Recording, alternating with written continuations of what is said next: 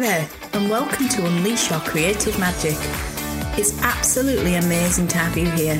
I'm your host, Helen Pfeiffer, a published writer of 17 crime novels, both traditionally and indie published, and I'm here to talk to you about the magic of writing, unleashing your creativity, and how to set yourself free from being stuck inside the writer's closet. I'd like to share my journey with you from that initial idea for a book to where I am now, and all the very messy stuff in between, the highs, the lows, and the fuck me this is impossible moments. I hope that somewhere along the way, this podcast might be of some use to you. You might even find some inspiration lurking in here.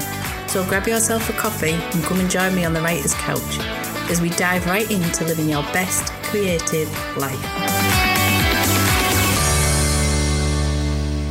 I'm Helen, and this is Unleash Your Creative Magic. Thank you for listening in. Have I told you how much you rock? Can you believe this is episode 30? It's totally mind-blowing if you ask me, but here we are, we made it. And if you are still tuning every week, then bless you, and I hope these episodes are of some use for you. My news this week. Oh, I know, I have needed some up-to-date author photos for around 5 years now, but I've kept putting it off because it's not easy when you've spent your whole life not liking what you see in the mirror. But it needed to be done, because I have some big news coming soon, and the photo that always gets shared on the internet whenever there is an announcement is a selfie I took around 7 years ago, and I flipping hate it. I mean, it's not bad, but in the words of my son Josh, it is what it is, and what it is a selfie. So I plucked up the courage and messaged a lovely photographer someone recommended on Facebook. And she was so lovely and, much to my surprise and horror, offered me a slot only a week away. A week? Of course I said yes, because I desperately need the photos. But how on earth was I going to lose 4 stone and get rid of my wrinkles in 7 days? So I thought I'd book myself in with a makeup artist so I didn't feel too bogging. Because my makeup routine consists of some Estee Lauder tinted moisturiser, eyebrow pencil and a bit of mascara. I can't contour or highlight to save my life.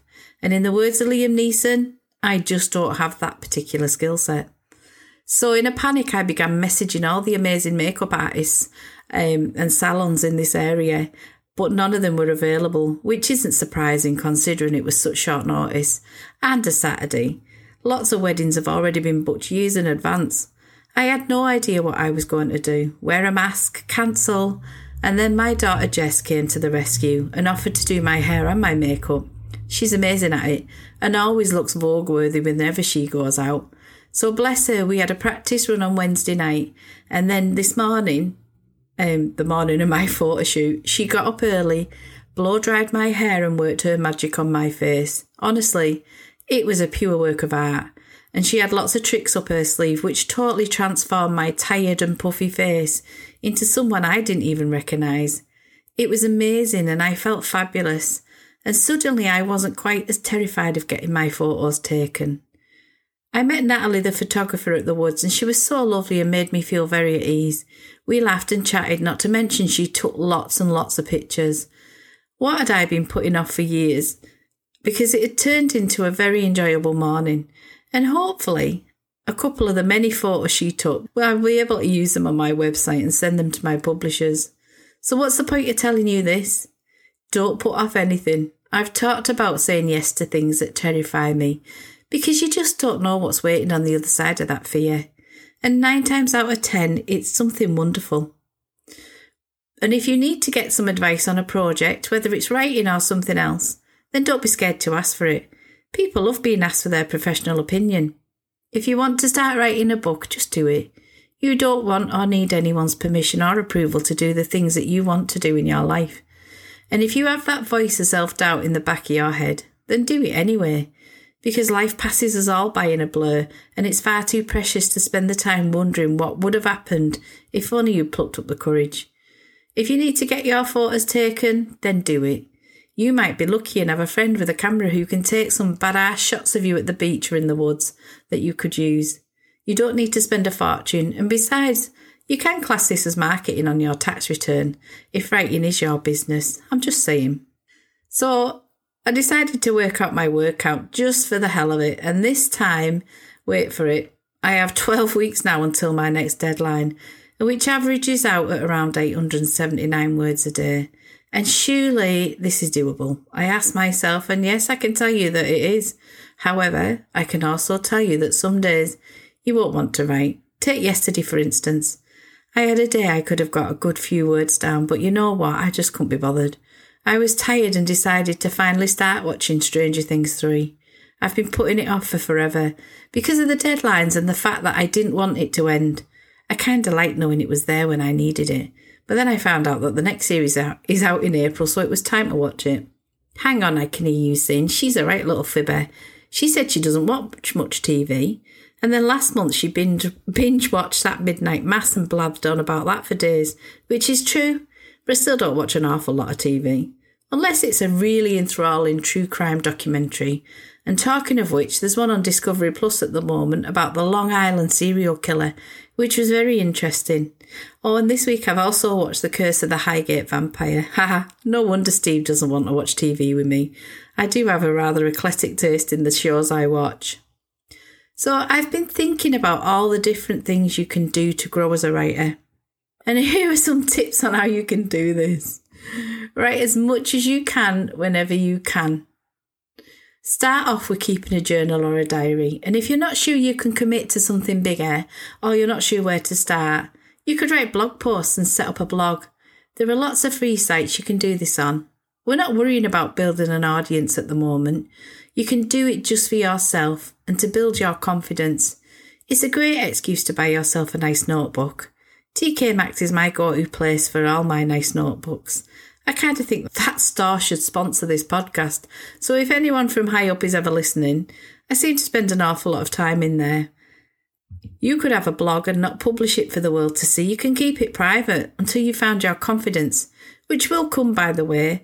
I can guarantee that the more you write, the better you'll feel about it. Try it and see.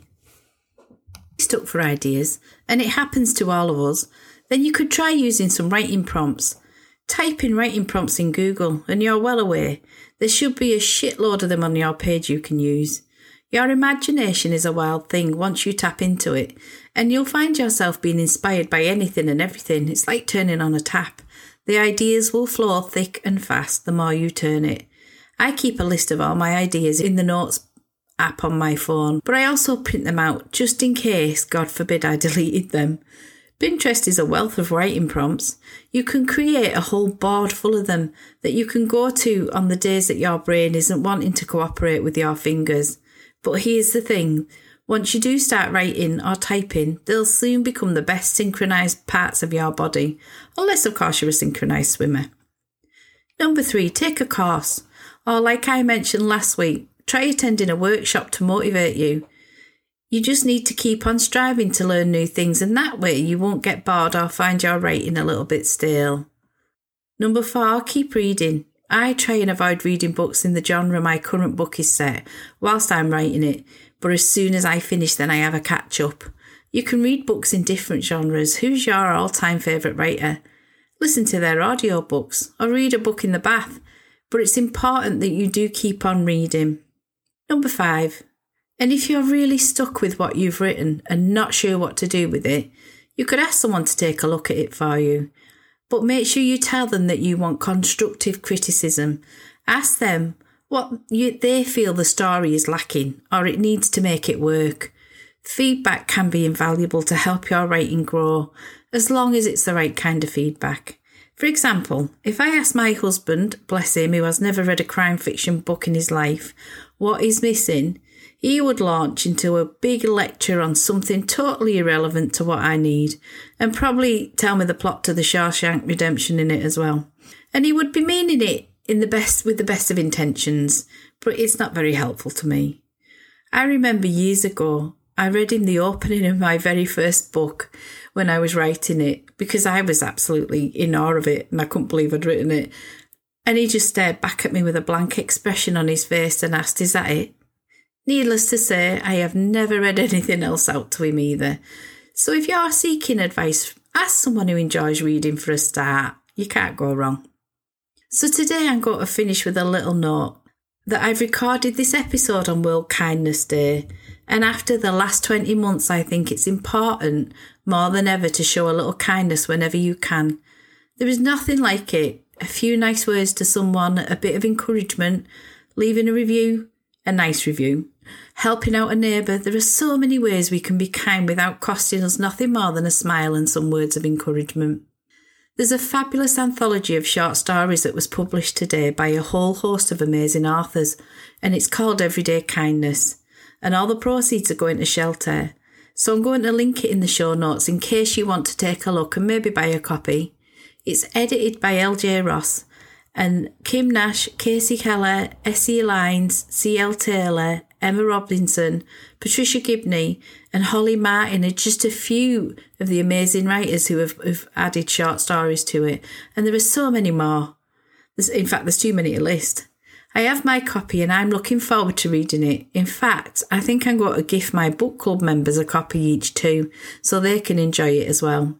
So whatever you're doing, have a wonderful day. Be kind to yourself and each other. And I love you all lots. If you'd like to check out my credentials to see if I know what I'm talking about, then head over to my Amazon page. And if you'd like to join a community of like-minded creatives, then head over to the Unleash Your Creative Magic Facebook group. I'll paste the links in the show notes. Thank you so much for listening. I honestly can't wait to speak to you in the next episode, where I'll dive into the process of how I wrote my first book. Until next time, take care.